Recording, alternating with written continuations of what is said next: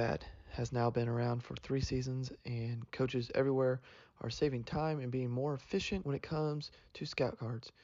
Coach Robinson from Texas says the thing I most enjoy is the ease of access to all the scout cards and how I can draw on them if I need to make any changes. Every coach that uses it says that it is so great to use. If you and your staff are tired of the old ways of preparing and using scout cards, check out thecoachpad.com to start enjoying Scout Team and making the 2023 season better than ever.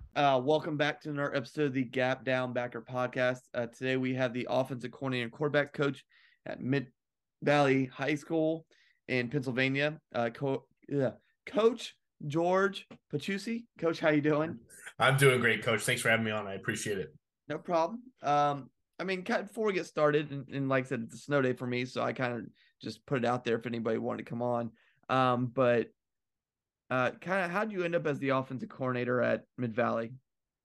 It's a great question. So I played high school football in Pennsylvania, and then I played at Susquehanna University, which is a D3 school in Central PA. Played there for 2 years, and unfortunately got hit with the injury bug my sophomore and junior year. And they had me join the coaching staff immediately after that. So I was the assistant quarterbacks coach for a year. My senior year, I was the tight ends coach. They gave me a recruiting area, the whole bit. It was awesome. It was a great experience. And then I got hired in 2016. That staff got let go. I got hired by the new head coach in 2015 for the 2015 and 2016 season. And then I left coaching for a little bit. I was out of it for about 3 years. I was doing a couple different things. I was working for my family business. I actually played in a band that toured most parts of the U.S. Not anything crazy, but fun. And really, it all stemmed because my family business needed help back home. So another day is here, and you're ready for it. What to wear? Check. Breakfast, lunch, and dinner? Check. Planning for what's next and how to save for it? That's where Bank of America can help. For your financial to-dos, Bank of America has experts ready to help get you closer to your goals. Get started at one of our local financial centers or 24/7 in our mobile banking app. Find a location near you at bankofamerica.com/talktous. What would you like the power to do? Mobile banking requires downloading the app and is only available for select devices. Message and data rates may apply. Bank of America N.A., member FDIC. I left to kind of come back and help that. And then in 2020, when everything sort of shut down, we own a restaurant, so we really weren't doing anything. My dad was a former high school coach and a former college coach, and one of his former players took over at Mid Valley High School. Knew I coach, has known me since I was young, and asked me if I would come aboard. And he's like, "Look, I have one more paid position. I know, the restaurant's struggling. I know you're not out playing music right now. Would you want to come and do it?" And I really thought it was going to be one season and done. But I came on, we struggled through the first year because it was really hard taking over during COVID. It was brutal. Like at one point you couldn't practice with footballs. Our huddle was like, you had to be 6 feet apart in the huddle. So it was like, pretty much hash to hash. But I fell in love with the kids. I absolutely love the kids in our program and our community.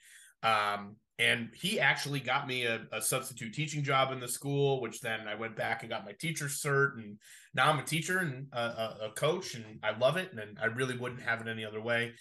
So I've been there since 2020. This is going into my fourth full season as the offensive coordinator there, after having coaching for college for 3 years. So it's like my 7th year coaching overall.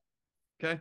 Now, we mentioned talking back and forth that, prior to you getting there, the school was a wing T school. What was the initial, and obviously it didn't help that it was during COVID, but what was the transition like from being a wing T team to a multiple offense team? Yeah, it's a really good question. Our first year there, we weren't really sure. By the time I had already signed on, the head coach had installed a bit of his system right into the program. So my first year really wasn't my system. We were kind of using his terminology, his blocking assignments, and everything was just a little bit different. But really the biggest transition that we had was not so much the rule system. Like there was still a rule system in place, but it was with the terminology, how we called things, right? So, your rules for, buck sweep or belly in the wing T might be gap down backer, whatever it might be, right? Well, we were making essentially the same rules or same calls, but using different terminology. So one of the biggest things that we had to do in 2021 after the 2020 season, because we really changed twice. We went wing T, we went to this offense that our head coach had partially started installing, and then we kind of scrapped it in 2021 and started really from scratch. One of the things that we did over the course of those years was build essentially a glossary of terms. Like, okay, what do we want to call this block? So that every time anyone in our offense talks about this block, this is what we're talking about. Because it was like we might have been talking about a down block, and now we call a down block a pin block. But some people were calling it a pin block. Some people were calling it a back block. Some people were calling it a down block. So everybody was saying the same thing, but when you were actually coaching the kids, they had no idea what you were talking about. So that was probably the first biggest hurdle. And I think the second biggest thing was actually lining our kids up. And they had kind of gone through a couple systems themselves before they landed on the wing T. Like they were like kind of a spread team, and then they went to like single wing stuff. And then the last 3 or 4 years before we got there, they were wing T. But most of those players, they had never lined up in an I formation or in a spread formation or in open trips or nub trips. So a lot of the stuff formationally that we were talking about was just different. And so it took them a while to get used to it, a while to get used to how the play was called. But most of it was a terminology, kind of dictionary definition hurdle more so than anything else. So yeah, that was probably the biggest or hardest transition that we had to make, especially coming from a system where everything is so neatly organized and categorized and put together, and plays are called a certain way, and plays are, somewhat simply called. Like, I think that was kind of hard to break out of some of that stuff to do what we were trying to do schematically. But yeah, that was kind of the first big hurdle. Okay, now let's transition to it. Like, obviously, year 2, you essentially start implementing your system. How would you define or describe what you do as a multiple offense? It's really tough. So, as a young coach, one of the things that I struggled with very early on was I wanted to do everything. We had 7 different ways we ran counter. We had dive, inside zone, trap, you name it. We had, 12 run plays and probably 20 pass plays that we were trying to run. And I think you quickly learn that you can't do that at the high school level. It's just, you don't have enough time to sort of make it work. So really, when we were in that transition year, so we had 2020, which was our first year, which was, we changed a lot of things going into 2021. We really sat down and said, okay, what do we want to be great at? Like, what are our bread and butter plays that we could run no matter what and get 3 yards? So we very quickly became an A-gap power base team. So we were going to run power. We were going to run A-gap counter. That was going to be our philosophy in terms of running the football. And then our secondary runs were going to be any inside zone or outside zone with RPOs and bootlegs off of them. So all of our bootleg series came off of our outside zone. And then in the pass game, we said, okay, so we have these little RPO kind of trinkets that we have pulled in. What else do we want to do? What's our play action game going to look like? What's our drop back game going to look like? What's our quick game going to look like? And really what we did was we kind of went in between different systems and said, okay, I really like that concept. I really like how they teach that concept. What other concepts can we teach like that? So for instance, we put in Y cross, which is an air raid staple. And the way that they teach the traditional progression of the Y cross is, you peek the deep ball to number 1, then you go to the out route, and then the cross, and then the backside dig. So it's a true progression read. And our kids were able to pick that up. They understood it. It made sense to them. So we said, okay, maybe now we teach, our old over-under concept like that. Maybe we teach our waggle concept like that. So it helped us to kind of bridge different systems together, or bring different systems together based on just the things that we liked and our kids did well. So I kind of like to tell people we're a pro style multiple offense who's no huddle and has spread elements, right? And, people look at me, and our first year there, we got a whole bunch of athletes to join the team because we told them we're running the spread offense. We're a no huddle spread offense. Well, they didn't know that we were trying to be no huddle, not to go quickly, but to save our kids' legs so they didn't have to run back and forth from the huddle. So that was number 1. Number 2, we were getting in 11 personnel with the tight end in the backfield, sort of like in the sniffer position. And then we were just running like 20 personnel run plays out of it. So, why power, why counter, inside zone, split zone. So we were like a 2-back team, but we had all of these athletes come out for the team because they thought we were running the spread. So philosophically, I like the ability to take from a little bit of each different offense as we get in. Like, for instance, from the wing T, all of our motions, all of our misdirection, that is a huge element of our offense. That comes directly from the wing T. My dad was actually a player at Delaware in the late 70s for Tubby Raymond. So he's like a big wing T guy. So a lot of our stuff that we'll do from the gun, I know Kenny Simpson does a lot with like his gun T series. We're doing a lot of that stuff, so it's wing T, but it's in our terminology, in our system. So when I say multiple, I really do mean multiple. We're picking the parts of the different offensive systems that we come across, and we're taking what our kids can do the best from them and implementing them into our system. That's our philosophy is, okay, hey, we really like the way, gut trap looked from this wing T look. Great, let's run it. Let's put it in. And what I would caution most coaches about is that the overload can happen really quickly. You're watching a game on Saturday and you're going, yes, I like that. I like that. I like that. I like that. And all of a sudden you're putting in, hundreds of plays. I started making a list of concepts that I like and wanted to run and wanted to implement. And then I was like, okay, how can we group these together and simplify it for our kids? Because the overload at the high school level happens much quicker than it does, even at the junior college level or at the college level. So you have to be aware of that when you're trying to put new stuff in. Okay, so with that, like, how have you simplified your scheme so you don't create the overload? Like, obviously, you mentioned you've reduced, okay, you don't have 12 runs anymore. But still, from a terminology standpoint, I mean, offensively and defensively, coaches talk about it all the time. It's about reducing the verbiage and the word calls. And like, I mean, I was listening at a clinic the other day, and somebody was telling a story about Kirby Smart, and one of the first things he did when he moved from Alabama to Georgia was to streamline the verbiage. Because again, with offenses nowadays, if you're in the middle, if they check and you're in the middle of a check yourself, you don't want to get caught in the middle of something. So how have you streamlined your verbiage and what you do so your kids don't have that overload moment? Great question. So the two things we really did, or I guess the first thing I should say that we really did, was we put everything into what I would call buckets. And each bucket had a specific category that it belonged to. So, for instance, all of our quick game, thunder, lightning, lion, dragon, spider, stick, right? They're all like elements of nature, right? So if you hear an element of nature in some way, it should associate with quick game, right? So everything is kind of broken down like that. Drop back passes are cities. Sprint out passes are mascots from those cities that kind of tie in with the drop back concept stuff.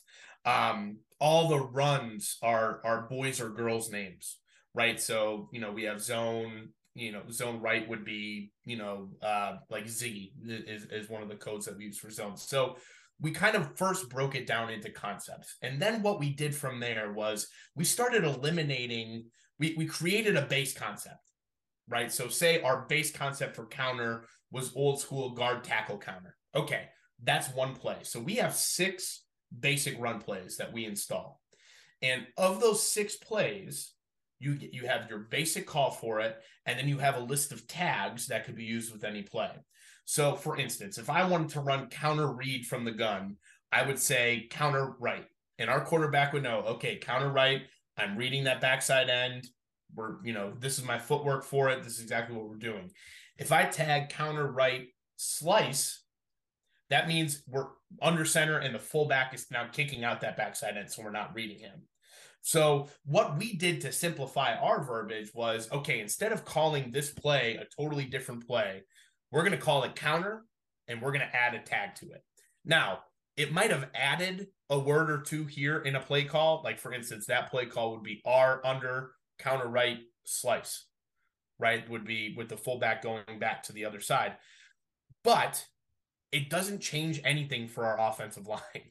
So our biggest thing was when we went from an all number system to an all name system, we had a kid one time, 2 plays in a row. It was 34 zones. So it was zone right, even numbers going to the right. He stepped left 2 plays in a row and he goes, well, coach, it's 34. 3 is an odd number. I go left.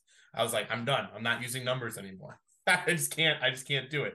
So when we went to all directional play calls, so zone left, right, power left, whatever run it might be, we essentially just give them a set of rules to follow for those runs, and then we tag something that changes the rules for 1 or 2 people's responsibility.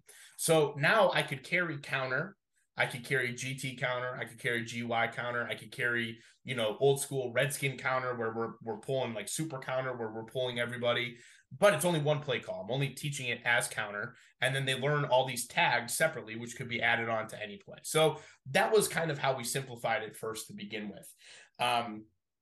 And then our teaching process took over from there. So we sat down and we said, how many different concepts can we teach the same way? So for instance, our front side rules on power and counter are exactly the same.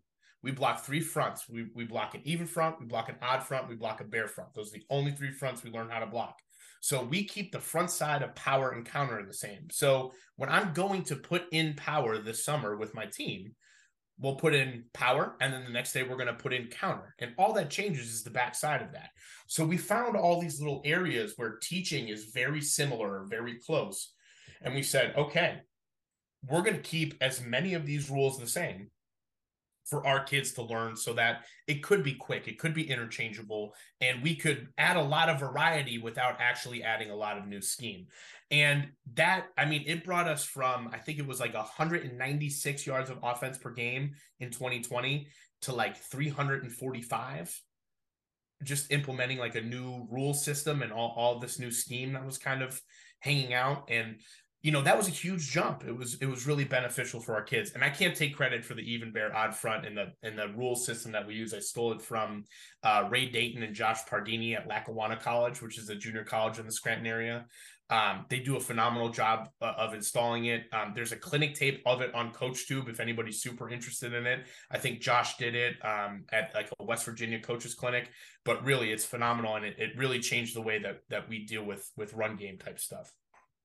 Now, one other thing I want to ask you as we do this is I'm always curious on how teams install no huddle. Obviously, everybody's got a different version. Yours is more of a slow tempo, but still keeps them out of the huddle. You signal everything, and I'm assuming. But how do you teach it, and when do you teach it during the summer? And then 2, why do you no huddle? Yeah. Okay. So I'll answer the why part first because I think that's important. So our first year we were not no huddle, and there was 2 things that stuck out to me that was detrimental for that. Number one, we're a small school. We have 40 kids on our roster, and I think of those 40 kids, we probably have about 15 to 17 varsity ready players. So kids are playing both ways. And what was happening was our starting defensive back, he would cover a post, run back to the defensive huddle, go cover another long ball, run back to the defensive huddle. Then he would come over to offense. We would run a fade ball. He would run and then have to run back to the huddle. So I started seeing our kids were getting super, super, super tired, right? And it was like, okay, how can we eliminate some of this movement for them? Well, the quickest way we thought of was eliminate the huddle, right? Don't huddle. And we don't want to go fast because if you go fast and you get 3 and outs, your defense is right back on the field and you're eliminating that advantage you get by not huddling. Okay, so that was the first reason. The second reason was in the first game that we were competitive in our first year. So we had a rough first year. We were 1-6. In the first game we were competitive in, we needed a 2-minute drive at the end of the half to tie up the score or get the score within, I think it was 3, right? So we were there and we had a wristband system. So everybody looked at a wristband while Johnny couldn't see because the light was in his eyes. He couldn't see this and they couldn't read the play on the wristband. And we ended up going 3 and out because kids weren't like able to read their wristband quickly enough to move down the field the way we needed. So the 2 benefits for me are we get the additional rest. we can still control the tempo of the game. Like our base tempo, I don't want to snap the ball until there's 10 seconds or less on the play clock. Like I want to eat up as much clock as I could. And then number 3, when you get into those situations where you need to go fast, you already have the tools in place to go fast. So what we do day one with our varsity team is we start our linemen right on the ball. Everybody else is one step back from the lineman. The quarterback and anyone who's in the backfield are 3 steps back from everybody else. And they quite simply turn and look at the sideline. Now, the offensive line at no point turns to the sideline. They are either strictly facing ahead, or if we call it yellow tempos, like our base tempo. White tempo for white for sugar is a sugar huddle. So they just turn around and now they're in like a little huddle right off of the ball. One coach signs the live play in. So he'll sign everything: formation, motion, play, protection, pass concept. He signs in everything. And then we have 2 dummy signalers as well that will signal in, obviously, fake calls.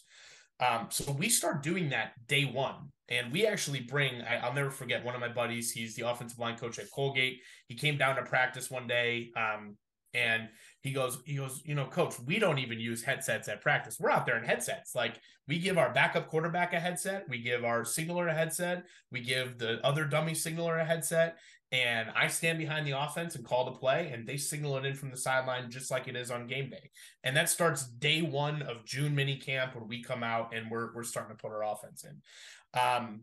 And then the play is then communicated to the offensive line via code. So, like our first year, we also found our offensive line was getting confused about things that it didn't even really matter to them, right? Like they would hear a play call like our top action zone right, Oklahoma, and they'd be going, hey, what does Oklahoma mean? It's like, that's the pass concept. You don't need to know about it. You just need to know that the pass protection is action zone right.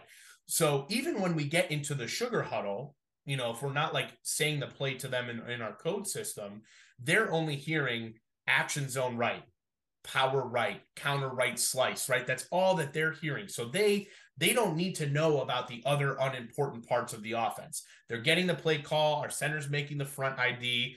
They're calling out their combo blocks and their rules, and we're running the play, right? So it simplifies that process as well. The biggest difference is now the first time that we needed a 2-minute drive in 2021, when we had this system, I just sped up the play call and it got in quicker, and then we ran the play quicker. So that's why we do it. And that's kind of how we start installing it. It's right from day one. And really, even in the off season, as we're talking about this stuff, as we're installing it, our first play that we put in is like old school ISO. So as we're talking about ISO, we signal it in. That's the signal for ISO. So it's ISO right. And they see that, they know what the codes are, they see the signal. So right from day one, when we start talking about this stuff, even in the off season, as we're lifting, we're always talking about it from a signal concept. Now, there's times in the game where we do huddle. If you watched us last year, we ended up huddling quite a bit because we had injuries and we had guys playing that weren't ready to be varsity players. So we needed to get them in the huddle, and pretty much our quarterback told them exactly what to do on every play. Like, there are limitations to the system. I'm not going to say that it's absolutely perfect, but in terms of being able to be also multi-tempo and hey, we want to go really, really fast. We want to go really, really slow. It helps to install it as no huddle right from the start, or at least we found that in our last couple of years there. Okay. I want to ask you one more question before we go. Sure. Because obviously, and I should probably ask this when I asked the transition from the wing T to the multiple offense, but what was you coach quarterbacks and you've worked in college and at the high school level. What was the biggest transition for especially your quarterbacks, that from going from a wing T system to your head coach's system to your system? What was that transition like? What did you really have to focus on over that transition that took time, probably more time than you expected? Yeah, I think the biggest thing in general, and I don't think that this is necessarily true for all wing T teams, but I do think it has at least a reputation of it. I mean, they were a big waggle team, right? They ran waggle 3 or 4 different ways. They had different concepts off of it. But in terms of actually dropping back and passing the football that wasn't really in their philosophy. And that's nobody's fault. It's just the difference of the systems, right? So I guess the biggest hurdle to kind of overcome was getting kids used to throwing the football from the pocket. And dropping kids back from the pocket. So the footwork required with that, the timing, the thinking required with that, that was probably the first biggest hurdle in terms of actual quarterback play. Now, in my system and in my philosophy, like the quarterbacks I give them the keys to the car. Like once you're named the starter, like it's your show out there. Like you see something and you want to check it. And I always use this as an example. We were playing in a district playoff game. We were on our own 4-yard line. It was third and whatever. And I called the speed out just to try to get us a little room to get out because we couldn't run the ball up the middle on this team. And my quarterback saw something. There's 2 minutes left to go in the game. He checked to a fade and he hit a 96-yard touchdown pass. Yeah. He did that because he felt empowered. It was his second year in my system. He trusted me. I trusted him. It was good. Now this year, he graduated after that season. We started a first-year kid here who's phenomenal. Great kid, great player, has all the tools to be great, but I gave him the keys. He made some mistakes with his checks, right? And we suffered because of it as a team. But guess what? He learned very, very well from those mistakes. And they did not have that freedom in the previous system. And that's, not saying that you can't have that freedom in the wing T, or in any system. It's more of a coaching philosophy. But that was probably the next most difficult thing was, okay, I'm going to give you all of this freedom, but in order to have all this freedom, you have to prove to me that you understand what's going on, that you understand what we want called when, that you understand situational football. I think that was hard in terms of that. And then I think the third and final thing, just in general, was footwork, just general footwork. And the reason I think with wing T players that sometimes it's hard to break them of, I don't want to say footwork problems because it's not a problem, but the specifics of the wing T, if you're doing it correctly, are so detailed. It's almost like listening to Bill Walsh talk about the difference between a 3 big, a 3 quick, and a 3 tempo, and when you want the ball out. But their rules on 929 sweep are very specific. So they have very specific footwork patterns. So when you're bringing in a kid, when you're bringing in a quarterback, and this is kind of going into more like quarterback philosophy stuff, every coach in America is like, well, I always start with the quarterback's feet. And I'm like, yeah, I do start with the quarterback's feet, but I also start with my quarterback's head. And we kind of start from both ends and work down towards the middle. So we spent a ton of time just doing ladder drills, cone drills, movement drills to get them comfortable with what they were doing in the pocket and how they were moving their feet, and almost sort of deprogramming a lot of what they learned about, wing T steps or how they wanted to drop back. Like most of their dropbacks in the system that they were in, they were ending up over the guards. And that's just not how I teach things. I'm like a pocket guy. It's really like a West Coast kind of protection system. So it's, you have to be pretty much right in the middle of the pocket. So teaching a lot of that took a real lot of time. And even in the run game, like they weren't really reading anyone in the Delaware system. Like they weren't getting into any of like the trap option or belly option type of stuff. They were pretty much just keeping it, in the basic vein of the offense.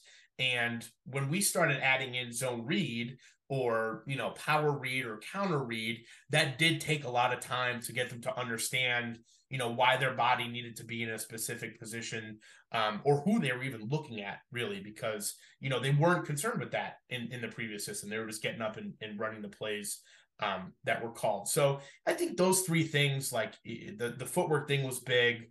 The ability to be comfortable throwing from the pocket and the ability to kind of give them that confidence to be open in the system, I think were probably the three biggest things during that transition period.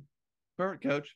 Well, coaches, if you want to talk to Coach more about his multiple offense, tempo, quarterback play, specific schemes, give him a follow on Twitter. It'll be in the bio below. Like, share, subscribe, all that lovely jazz. Check out our sponsor, CoachPad. Otherwise, that is another episode of the Gap Down Backer podcast.